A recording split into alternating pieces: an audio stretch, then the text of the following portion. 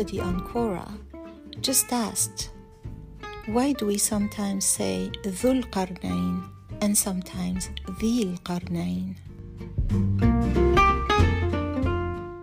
Well, it depends on the context. The word ذو is part of a group of words called الأسماء الخمسة, the 5 nouns, and they are أبو, أخو, حمو, فو, and ذو. These words take a long vowel for a declension instead of a short vowel. Abu means father of. Akhu means brother of. Hamu means father-in-law.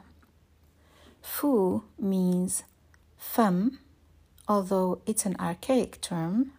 We now use femme and not fu. And dhu means owner of, or the person that has something.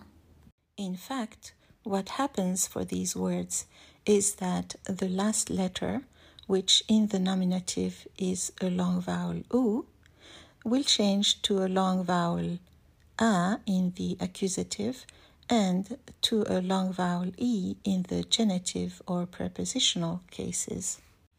And here are some sentences with ذو القرنين, so that you can see how the declension makes the word change vowel ending. So you will sometimes have an alif at the end, sometimes a waw, and sometimes a ya, depending on the function of the word in the sentence. ذكر ذو القرنين في القرآن. ذو القرنين was mentioned in the Quran. Here, ذو القرنين is the subject of the verb ذكر, so it's in the nominative case. مرفوع, فاعل مرفوع. هل تعرف ذا القرنين? Do you know ذو القرنين?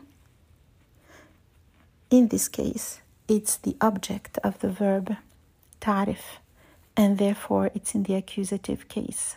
منصوب, مفعول به منصوب. شاهد صورة ذي القرنين. He saw the picture of ذو القرنين. Here, it's the second term of an إضافة. إضافة means 2 nouns in a row, and here we have صورة as the first noun and ذو القرنين as the second noun. The second noun has to be in the genitive case, which is in Arabic called مجرور. So instead of ذو القرنين, you have to say ذي القرنين. نظرت إلى ذي القرنين. I looked at ذو القرنين. Here, ذو القرنين is preceded by a preposition إلى, and therefore has to be in the prepositional case, also called مجرور in Arabic. So ذو القرنين here is مجرور بحرف الجر إلى. It's affected by the preposition إلى and therefore is in the prepositional case, مجرور. By the way, ذو القرنين means the one with the 2 horns. The common expression is the king with 2 horns. He was mentioned in the Quran as someone who tried to separate Hajuj and Majuj tribes. It's also an expression used to refer to Alexander the Great. Could they be one and the same?